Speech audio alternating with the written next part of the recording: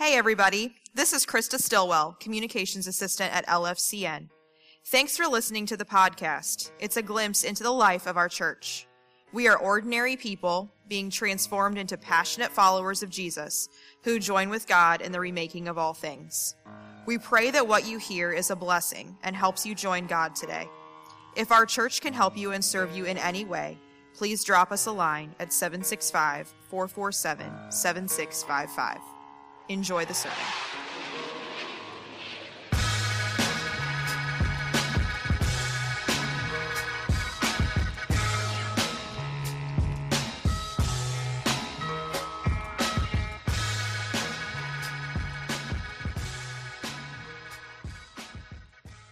So when Proverbs talks about wisdom, and when Proverbs talks about foolishness, it talks about them as a way, as a path, as a journey. So in chapter 1, verse 15, don't walk in the way of foolishness. Chapter 1, verse 19, these are the ways of the unjust. Chapter 2, verse 10, these are the paths of justice, the ways of the saints. These are the good paths. Walk in the ways that are good and the paths of righteousness. And what Proverbs wants to help us to understand is that there are two paths, two ways to live. There is the way of wisdom, and then there is the way of foolishness. So the Proverbs aren't really concerned about individual decisions as much as they are concerned about the cultivation of a way of life, because they know that the path of foolishness has an end. It has a destination. And Proverbs knows that the path of wisdom has an end. It has a destination. And the path of wisdom ends in a very different place than the path of foolishness. So as we are traveling down the path of foolishness, if we continue down it, Proverbs says, ultimately we will end up in this kind of a place. And as we travel down the path of wisdom, ultimately we will end in this kind of a place. Wisdom is going somewhere, and foolishness is taking us somewhere. And wisdom, ultimately, the writer of Proverbs believes, provides us with what they think is the good life. This vision of the way that works according to how God has always intended the world to work. And everybody has a vision of the good life. Like, our financial institutions have a vision of the good life. Our academic institutions have a vision of the good life. Our commercial institutions have a vision of the good life. They have a path that we should follow in order to get there. So, what we do and how we live and the paths that we take, they begin to shape our hearts so that what we think the good life is aligns with the path that we are following down. And Proverbs wants nothing more and nothing less than for all of us to travel down the path of life that leads to the flourishing of all of creation. But the writer of the Proverbs is making an assumption. They're making an assumption that not all of us do this well. In fact, their assumption is most of us are fools. We're not wise. We're fools. And I would agree with that. And if you don't agree with that, I have some video evidence to back up my claim this morning that most of us are fools. In fact, I think that the foolishness of this world most often can be personified. I think the foolishness, this will not be on the podcast. I think the foolishness of this world can most often be personified with a shirtless, middle-aged male and a thick southern accent that says, hey, y'all watch this. So I'd like to submit my first piece of video evidence that most of us really are foolish. Here we go. Yeah, we got a bunch of tourniquets for you, Carl. From the farm. Jonathan said George started to get out of the farm. Nah, I have confidence in you, buddy. Hey, Jody, you want to remove your badge and your other stuff?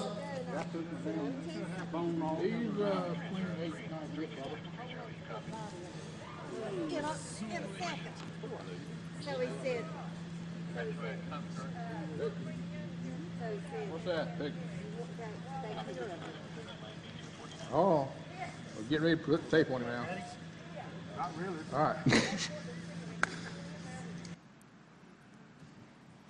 I had to cut the video off, though, because some children might be in the room today. It doesn't end well. It doesn't end well. You guys seem unconvinced. You seem unconvinced. So maybe my second piece here, a video, will help to really cement my point.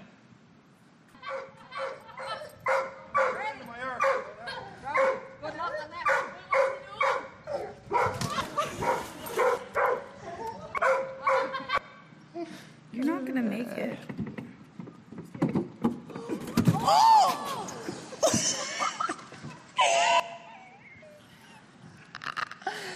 So we need the Proverbs. We need help.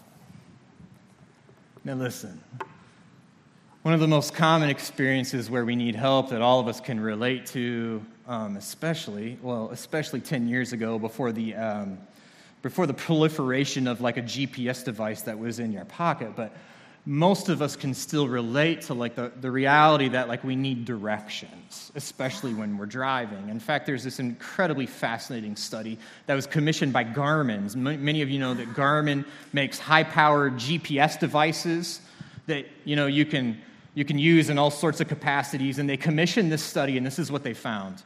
They determined that men, over the course of their lifetime, men will travel an extra 900 miles while lost. So they found that they were lost, and instead of stopping and asking for directions or consulting a reference point or figuring out how they got lost, they just keep going. We just keep going. And Garmin figured out that men will travel an extra 900 miles in their lifetime while lost because of their reluctance to ask for directions. So, to help you understand how long 900 miles is the distance between Lafayette and Orlando, Florida. And people will travel 900 miles they didn't have to travel because they refused to ask for help, because they just wouldn't search for wisdom. So the book of Proverbs speaks of two different kinds of paths. And these different kinds of paths produce different kinds of people. There's a path that produces wise people. There's a path that produces fools. And today I want to focus in on the truth that Proverbs reveals.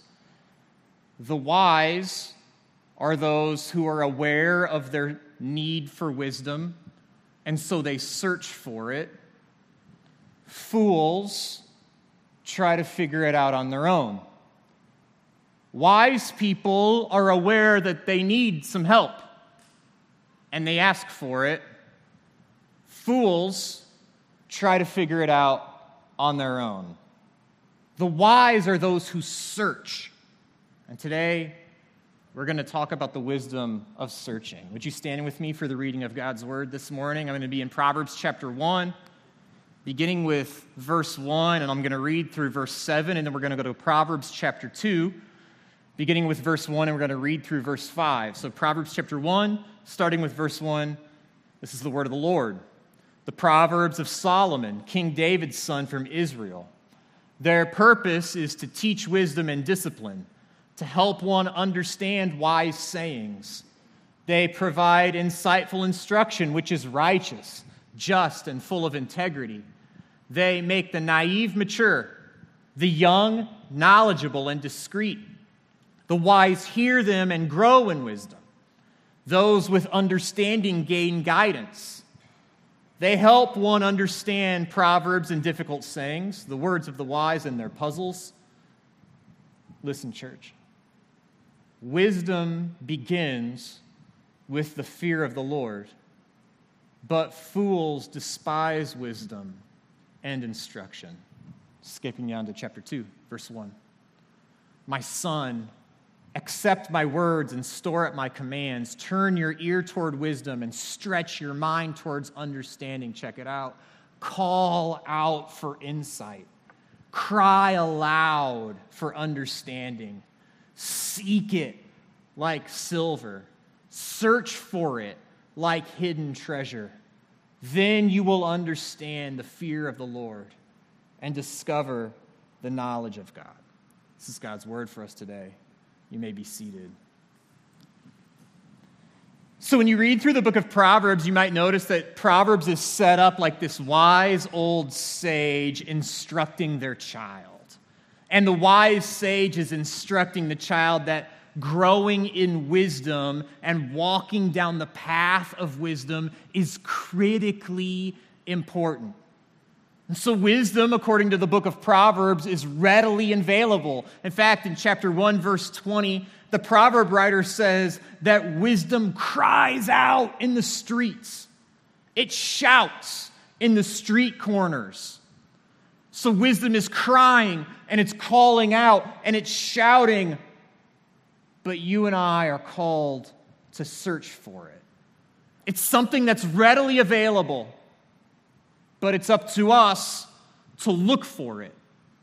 Check out what Annie Dillard says. The writer and the author Annie Dillard has to say about wisdom. She says this: at its best, it's the sensation of wisdom is that of any unmerited grace. It's handed to you, but only if you look for it. You search, you break your heart, your back, your brain, and then and only then it's handed to you. From the corner of your eye, you can see motion. Something's moving there and headed your way. So Proverbs pleads with us. Look for it. Search for it. It's there, but you have to want to find it. In chapter 2 that we just read, it shows up with the escalation of verbs as the Proverbs writer continues to pour his heart out, pleading for these people to become people who look for and search for wisdom. Chapter 2 starts with saying, if you accept my words.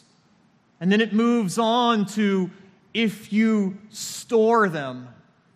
And then if you call out, if you cry aloud. And finally, if you search for it like it's hidden treasure.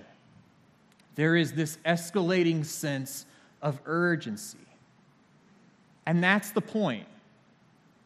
Wisdom and walking down the path of wisdom is not automatic.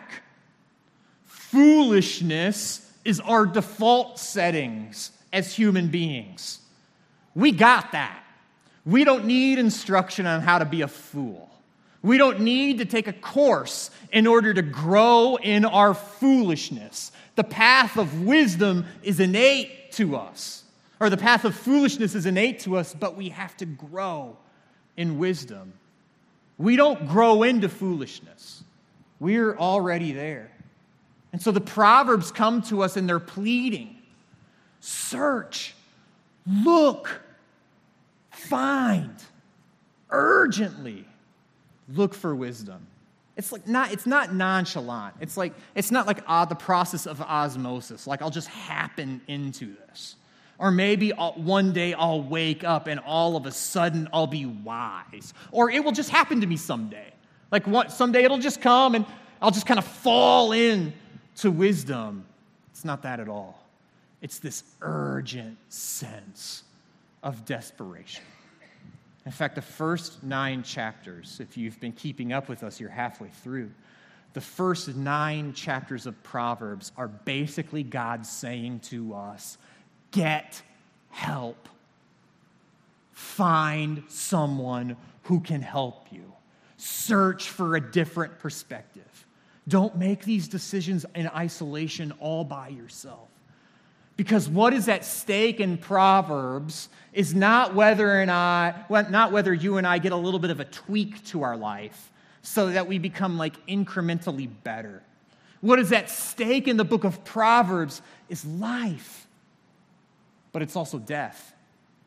And that's what Proverbs is trying to communicate. whether we make wise decisions or foolish decisions, is not whether or not we have a little bit of a better life. It is a matter of life and death, because the path of wisdom ends up in life, but the path of foolishness ends up in death. The path of foolishness ends with the death of relationships. It ends up with financial death. It ends up with the separation of marriages. It ends up with the death of a career or a vocation, the death of friendships. The path of foolishness, what is at stake is life and death, and that's the end result. So God is pleading with us today through the book of Proverbs, search for wisdom. If you go down that path, Proverbs warns us, you will suffer. If you follow the path of foolishness, it will hurt and it will be painful. And it's like the writer of the Proverbs is shouting to us, don't suffer in vain. Don't suffer needlessly.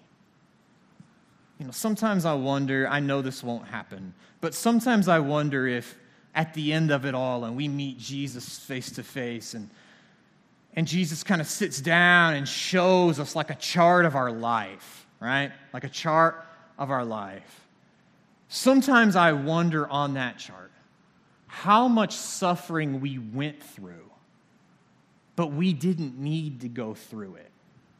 And I wonder if when we see God face to face, he'll kind of chart out our suffering and point to like seasons of our life where it was hard and it hurt. And God was like, oh yeah, I know what that was all about. Like you were growing and you're developing, and anytime you grow and you develop, it's going to be painful and you're going to suffer a little bit. But then I wonder sometimes if like God will look at the chart of our life and look at that thing and sit down with us and be like, I don't know what that was about. Like you were on your own there. Like I wasn't in that. I don't know. Because this is not like heady theology. I really believe that there is divine pain and there's dumb pain. There's divine pain and dumb pain. And divine pain matures us. God uses it to grow us up. I mean, anytime you grow up into something that you're not, that's the process of change, and it hurts. And God does that. And Scripture says that God prunes us so that more fruit will grow. Divine pain is pain for the sake of wisdom. It is pain along the path of wisdom that leads to life.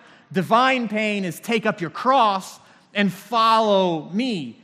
Paul says, I'm crucified with Christ, and to be crucified, last time I checked, kind of hurts. That's divine pain. But then there's dumb pain. And dumb pain is self-inflicted. Like you didn't have to do that. God wasn't calling you to do it, but you did it. Maybe like you got into a relationship and everybody knew that was a bad idea. Like even the dog knew. Like the dog was in on it. Like the dog was like, ooh, that person? No. But you didn't ask anybody, and you didn't search out another perspective, and it hurt. And a few years later, like, you realize, man, that was dumb pain. Or you make a financial decision, and you didn't have to, and you didn't need to.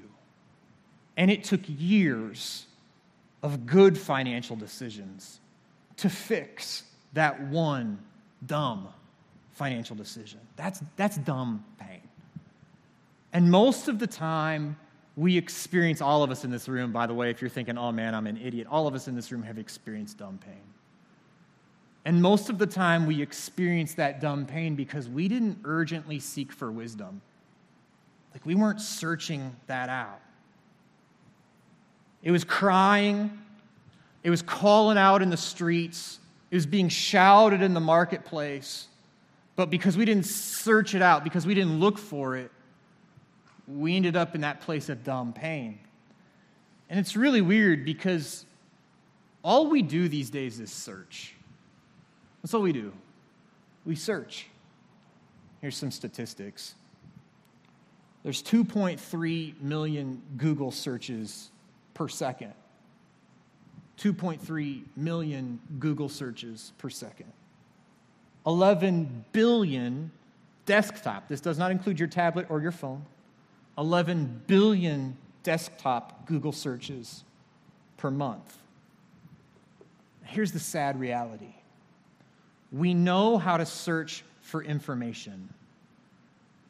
We have no clue how to search for wisdom.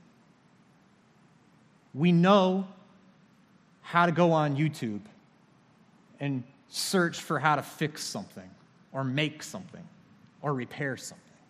We know how to search for information. We have no clue how to search for wisdom. And we have a ton of information. In fact, we have more information now than we've ever had any information at any point in history.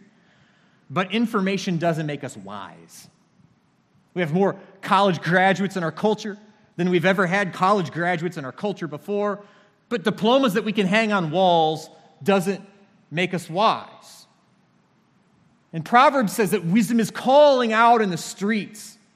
And the path of wisdom ends in the flourishing of all of humanity, but we don't search for it. We don't look for wisdom. Why do you think that is? Why do you think that is? I think some of it is fear. Like, to search for wisdom means I don't have all the answers. And if I don't have all of the answers, then I have like limitations. And if I have limitations, then I have weaknesses. And to be honest, we're afraid that we have weaknesses. And so if we ask for wisdom, people will know that we need help. And then those people might judge us, and we're afraid of that. So like we made a financial decision or our marriage relationship isn't in a good spot, but to tell somebody that we need some help, we're afraid of what they'll have to say. I think some of it's fear. I think some of it is pride. Like our pride keeps us from searching out wisdom. You know, we're like, hey, listen, I'm self-sufficient. I'm self-made. I can handle this myself. Pride is like a fancier name for self-sufficiency. To say you're self-sufficient is to really just say you're prideful. I think fear stops us. I think pride stops us. But I think the layer beneath all of that is shame. I mean, listen, we're embarrassed. We're ashamed by our weaknesses.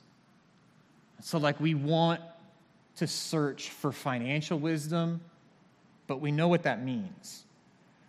We know that means we're going to have to tell somebody how in debt we are and how much we owe and, like, what our credit score is. We're going to have to tell somebody that, like, we're living paycheck to paycheck. And we're ashamed of that. And that shame has such a grip on us that it keeps us in isolation. Where have you allowed fear or pride or shame to keep you from searching for wisdom? I mean, maybe your marriage relationship is not in a good spot, but you keep saying to yourself, we can fix this ourselves. We don't need a counselor. We don't need somebody else. Like, we can handle this ourselves. Or maybe like you have an addiction. And you keep telling yourself, when I want to, I can stop. When I want to, I can stop. I don't need help. When I want to, I can stop. Scripture says the wise search for it.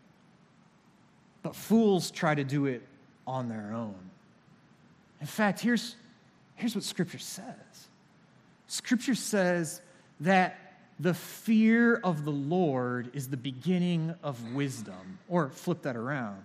If we want to grow in the path and in the way of wisdom, the beginning of that journey is the fear of the Lord.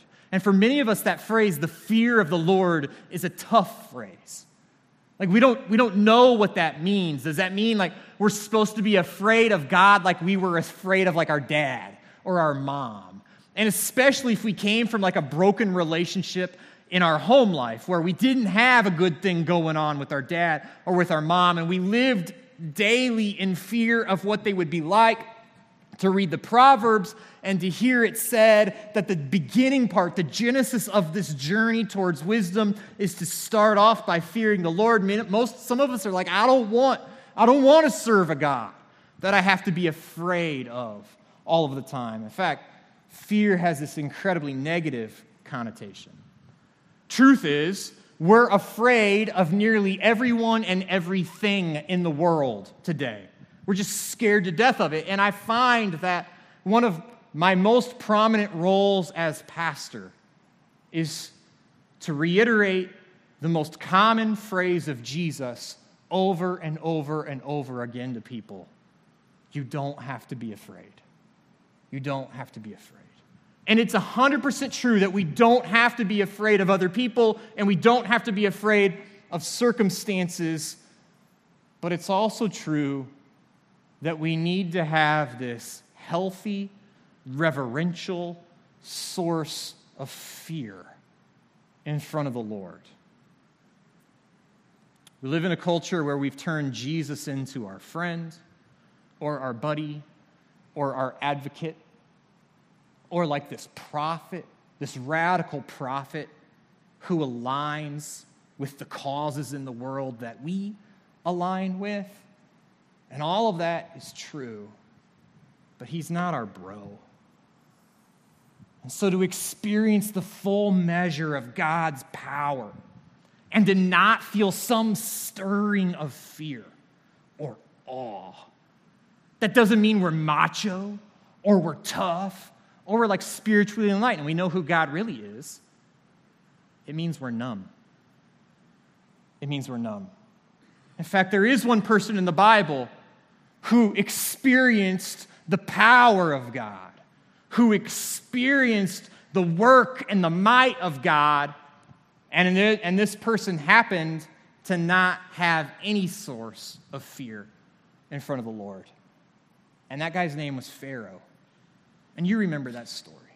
Pharaoh is the ruler of Egypt, and Pharaoh enslaved God's people.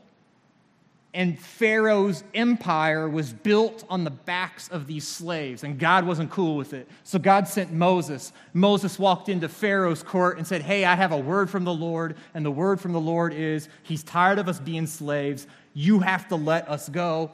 Pharaoh said, no way, man, you guys are making me rich. Not going to do that. So Moses said, well, the Lord's going to send some plagues. You remember those plagues? They were nasty. Like water sources turning into blood, warts and boils and frogs and gnats. Gross. And then there's this one line in Exodus chapter 9, verse 30, where Moses says this to Pharaoh. But as for you, Pharaoh, and your officials, I know you do not yet fear the Lord. The path of foolishness leads us into a place where we really do believe that we can do this thing on our own, and we don't need any help. And ultimately, what it convinces us of is that we're God, and God exists to serve our interests. To fear the Lord